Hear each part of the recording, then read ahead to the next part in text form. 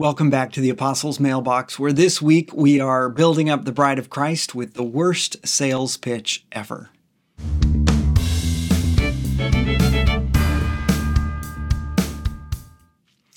That's right, I said the worst sales pitch ever, but in all honesty, it's not really a sales pitch, but rather a discussion of a cost to something. Last week we talked about the gospel, the good news that we're enemies of God, that we're naturally opposed to His rightful authority in our life, and we all live that way, and as enemies of God, we're deserving of punishment, but God didn't want us to remain His enemies, and so He made a way for us to be reconciled, to be made right with Him, to be restored into relationship with Him, the one who created us. And He did this through paying the cost of our sin in His Son, Jesus Christ. And so when He did this, He invited us not to church things and events and whatever and human organizations, but He invited us into a relationship with Himself. And that's really the greatest news ever, is not that we could be a part of like the best club, but that we could know the God of the universe, eternal and boundless in love. And so this week we're going to talk a little bit, though, that relationship. And in order for it to function properly, we don't have to earn it, we don't have to deserve it, but it does come with a rather steep cost. And so we're going to talk about that cost this week, and that might help explain actually why, if you're having trouble with your Christianity, if in some way you feel like it maybe isn't just like working right, or if you expected more, it could be that you're trying to get something without being willing to give the cost required to receive that. And so we're gonna flesh this out a little bit together here in a minute. I wanted to start with a quote actually from Dietrich Bonhoeffer. Bonhoeffer said in The Cost of Discipleship, he said, when Christ calls a man, he bids him to come and die. Now, Bonhoeffer didn't make up the idea. He knew it because Jesus said it first in Scripture. And Jesus put it this way. He said to them all, if anyone would come after me, let him deny himself, take up his cross daily, and follow me. For whoever would save his life will lose it, but whoever loses his life for my sake will save it. For what does it profit a man if he gains the whole world and loses or forfeits himself? For whoever is ashamed of me and my words, of him will the Son of Man be ashamed when he comes in his glory, and the glory of the Father and of the holy angels. Elsewhere, Jesus talked about this idea of a man who sets out to build a tower, and he doesn't do the math ahead of time, and he doesn't have enough money to finish building the tower, actually, and he's revealed to be a fool before all the world because he sets out to do something without the cost. And unfortunately, I think sometimes when Christians present the good news of Jesus Christ, we present it as if, look, you come to Christ, you believe in Him, and then all your dreams are going to come true, and everything that you want will be yours, and take all your dreams, and God will just fulfill them for you.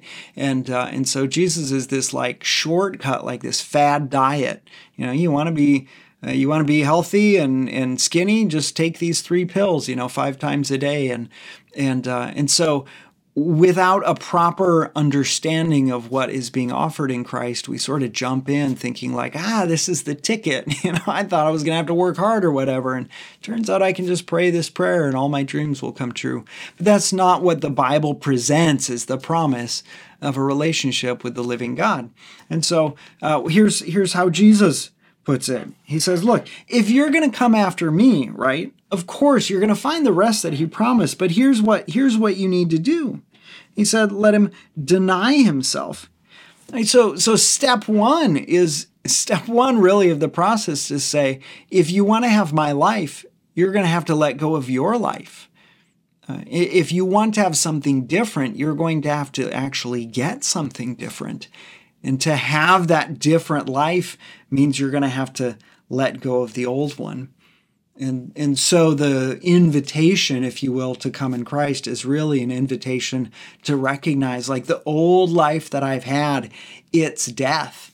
I can't keep the old habits and have the new outcome. I need to be made wholly new. So if you want to be healthy, if you want to have the physique of a marathoner, like, you're going to have to train like a marathoner. You're going to have to eat like a marathoner. You can't sit on the couch and eat Doritos all day and then just take a magic pill and instantly have like healthy heart and lungs and be able to run 6-minute miles or something like that. And so if you want a new life, like, God will give it to you, but it's going to cost letting go of the old life. And so Jesus says you have to deny yourself first of all. If Jesus is going to be Lord, that is the master, the boss, the one who gets to call the shots, then you have to stop being the master, the boss, the one who calls the shots. And then he says we have to take up his cross daily, right? So when we look at this, you realize that to take up your cross daily is a phrase that sounds familiar to us because we know that Jesus died on a cross. But when Jesus says this, he hasn't yet gone to the cross. He's talking to his disciples who are like, wait, what is this talk of crosses maybe? What was a cross to the Jews in that day? Well, what the cross was, it was a symbol of Roman authority and honestly, oppression. The Roman Empire was a massive undertaking, and it was held together by good roads and big armies, effective fighting units, and it was held together by bribery in some ways. Rome would pay very well the regional governors in order to maintain things in their region. So the right money greased the right palms to help maintain stability, but also there was this incredible threat of fear. And the Roman Empire wanted you to know, like, if you cross us, you are going to die a miserable death. And so they invented crucifixion. It was a humiliating process. They would strip you down naked, and then they would nail you to these boards, and then they'd hang you out in the sun until you basically suffocated to death in this excruciating, painful way. And it would take sometimes days for you to die in full exposure of the whole world. And one of the ways that Rome increased the humiliation effect, if you will, is that they would make you carry your own cross to the point of crucifixion, as if they're going to say, we're going to put you to death in a terribly horrible way, and you can't stop it. And furthermore, we're going to make you carry the tools for it. And so they did this. It was an incredibly brutal and meaningful, purposefully so, an incredible brutal way to kill people. And at one point, actually, there was a rebellion that was put down. 6,000 people were crucified, and they were aligned. They were crucified along a stretch of road, of one of the Roman roads, and as if to say, like, don't mess with Rome. We will mess with you far worse. And so Jesus and his disciples lived in Israel as it's occupied by Rome. It's under Roman rule. And Jesus says, if you want to come with me, you're going to have to carry your own cross, right? You're going to have to pick that up. And it's going to happen, what does he say? It's going to happen every day, right? Take up your cross daily and follow me. And so Jesus wants them to know that to be a disciple of him is going to be an instrument, if you will, of their humiliation and of their death.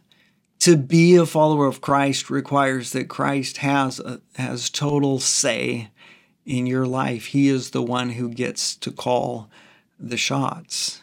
And it's a really, in some ways, it's a really hard decision to come to, right? To say, okay, I'm going to let go of my rights, and I'm going to sign them over to Jesus. And when I do that, I'm going to have to do things that look sort of humiliating before the world. I'm going to do things that the world says don't make any sense, and I'm willing to be humiliated and to die in order to have Christ. Now, is there any price that is too great to be paid in order to have God himself, to have the living God who created you and who calls you by name and who loves you and who delights in showing glory and honor? There's no price too great to pay for that. And yet the journey to walking in that way is a journey of surrender and death. And you know, if the way that we got here, right, the way that we got to being God's enemy is that we rejected his rule to begin with.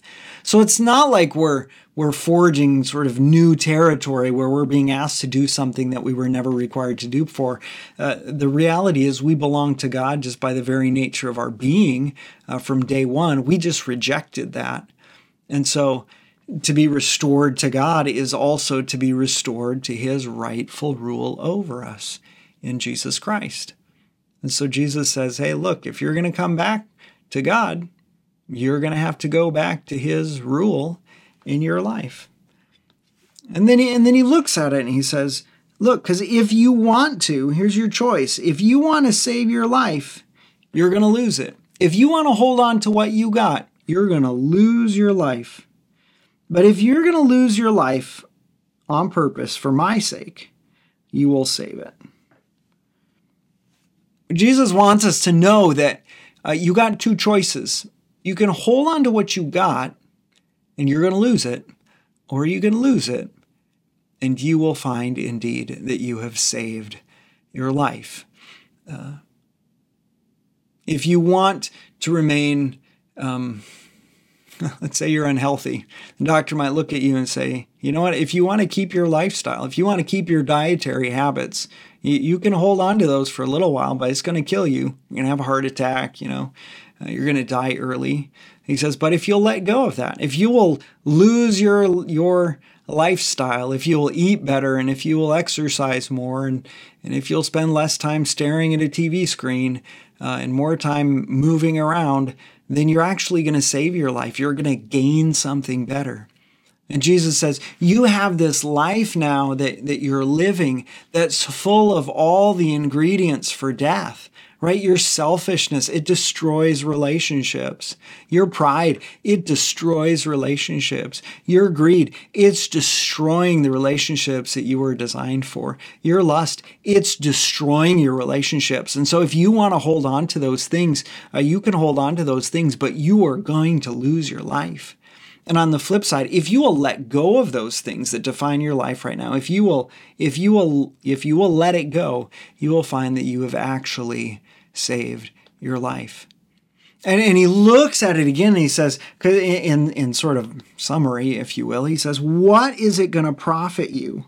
What does it profit a man if he gains the whole world and loses or forfeits himself? What good does it do if you have all of the money in the world and yet you yourself are lost for all eternity as God's enemy? It's going to gain you nothing.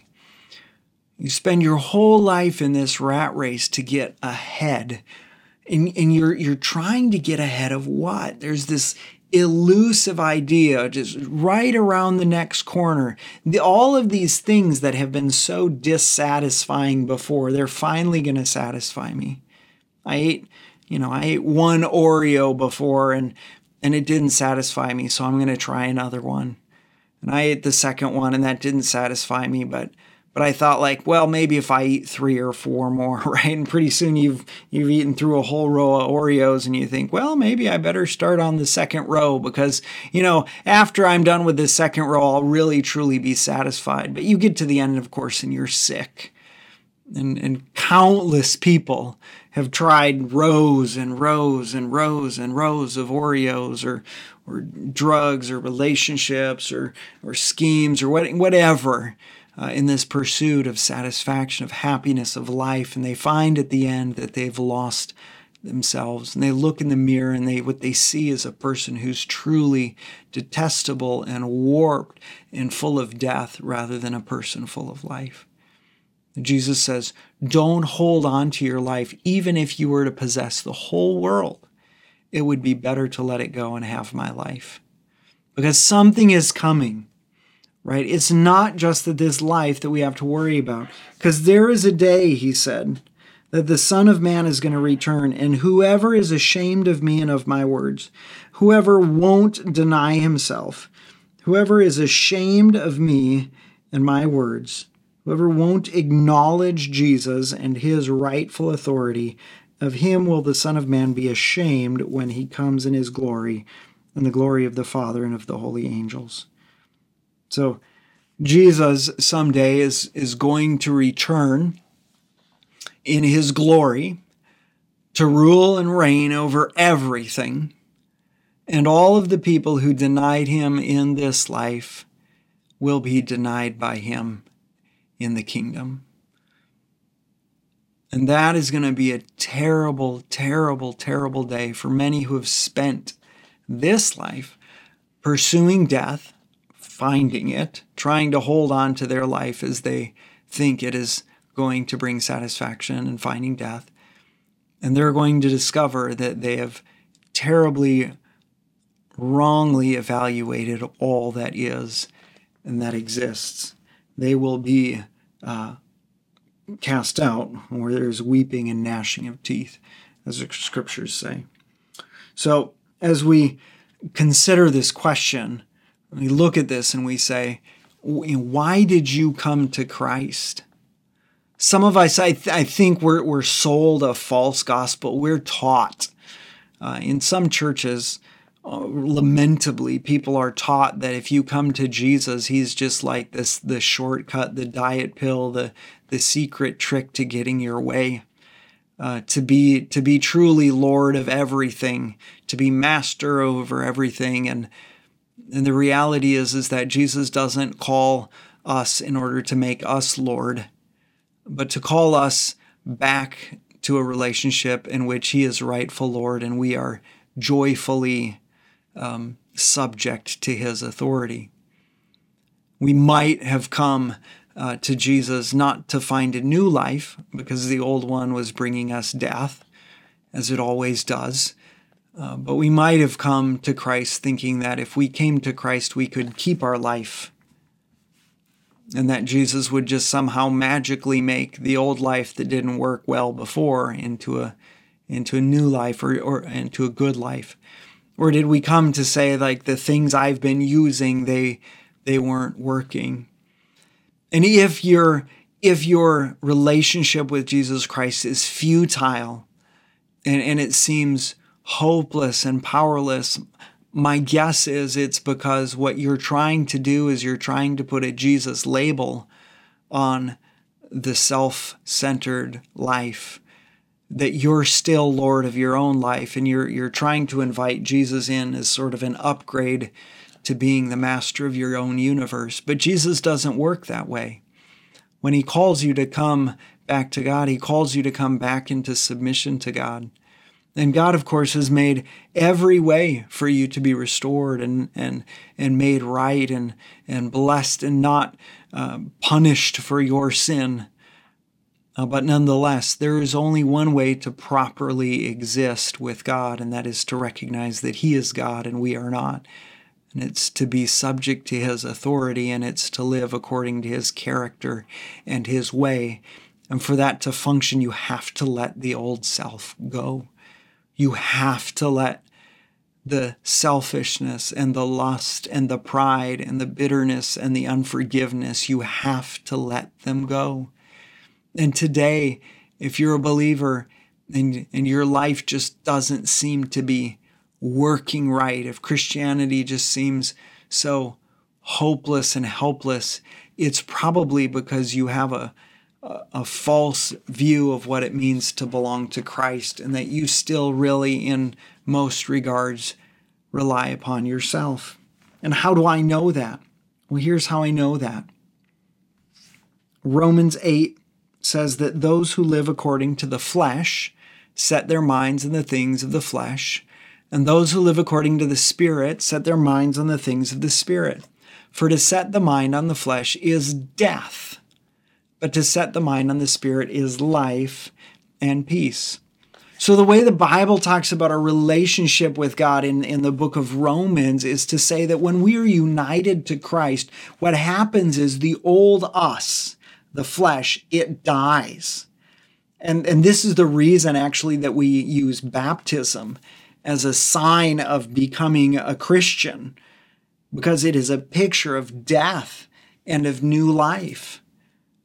In some ways, I think maybe this is the reason that many evangelicals take baptism very casually, and they think it's maybe like this optional thing, is because we don't recognize the significance of dying to self, of this needing of the old life to be put away and us to have a new life. And so baptism is this identification of us, that when Jesus died, the old me died, and it's history, it's dead and gone. And the life I live now, I live by faith in the Son of God who loved me and who gave himself to me, that God has given us new life and he has put his Holy Spirit in us. And so Romans 8 tells us that if you're a child of God, if you're in Christ, that the Spirit of Christ lives in you. But then he says, if you go on living according to the flesh, then you will find death coming out of that. And if you go on living according to the Spirit, you will find life and peace, right? And the way this happens is that if you're going to set your mind on the things of the flesh, you're going to live according to the flesh. And if you're going to set your mind on the things of the Spirit, you're going to live according to the Spirit. And then the outcome of those, as we already pointed out here, is to set the mind on the flesh is death, and to set the mind on the Spirit is life and peace. So I ask you this question: do you want life and peace, or do you want death? And the answer is, when you come to Christ, he puts his Spirit in you, but then you got a choice. You can set your mind on the things of the flesh. So what do? We set our minds on the things of the flesh. We want to look at the same things that the world looks at, the things that entice our greed and our covetousness, the things that inflame our lust and our desire, the things that make everything about me. What we want to listen to on TED Talks is people who say, you're good and smart and strong and wonderful, and, don't ever let anybody tell you anything otherwise, and you can do this, and you're wonderful, and you should just have everything that you ever wanted, and all these messages we play in our head, and we set our minds on the things of the flesh, which are desired. They're designed to really cause us to satisfy our own desires at the expense of everybody else. But to do that is to destroy relationships. You can't look at God and say, you know what, God, I want a good relationship with my wife, but I'm still going to keep abusing her, right? You can't have a good relationship with somebody you're abusing. God says, stop abusing her. And you say, well, I didn't sign up for that. I just want you to bless my marriage. Well, how can I bless your marriage when you're destroying it every single day, right? So the flesh has to go away and the Spirit has to take the place. Well, what does the Spirit cause us to do? To operate in love and joy and peace and patience and kindness and goodness and faithfulness and gentleness and self-control. The Spirit loves to generosity, to giving away, not to taking more, right? The Spirit calls us to forgive, not to hold bitterness and resentment and demand repayment. And so the Spirit would lead us into this transformation if we would only set our minds always on those things, but instead what we do is we set our minds on all these other things, right? So if you, and let's say you spend an hour or 2 hours or 3 hours a day watching TV shows or something that's come out of Hollywood, or playing video games, or even scrolling your Facebook feed, like 99% of that stuff is aimed at the desires of the flesh. Almost all of it. Almost all of it.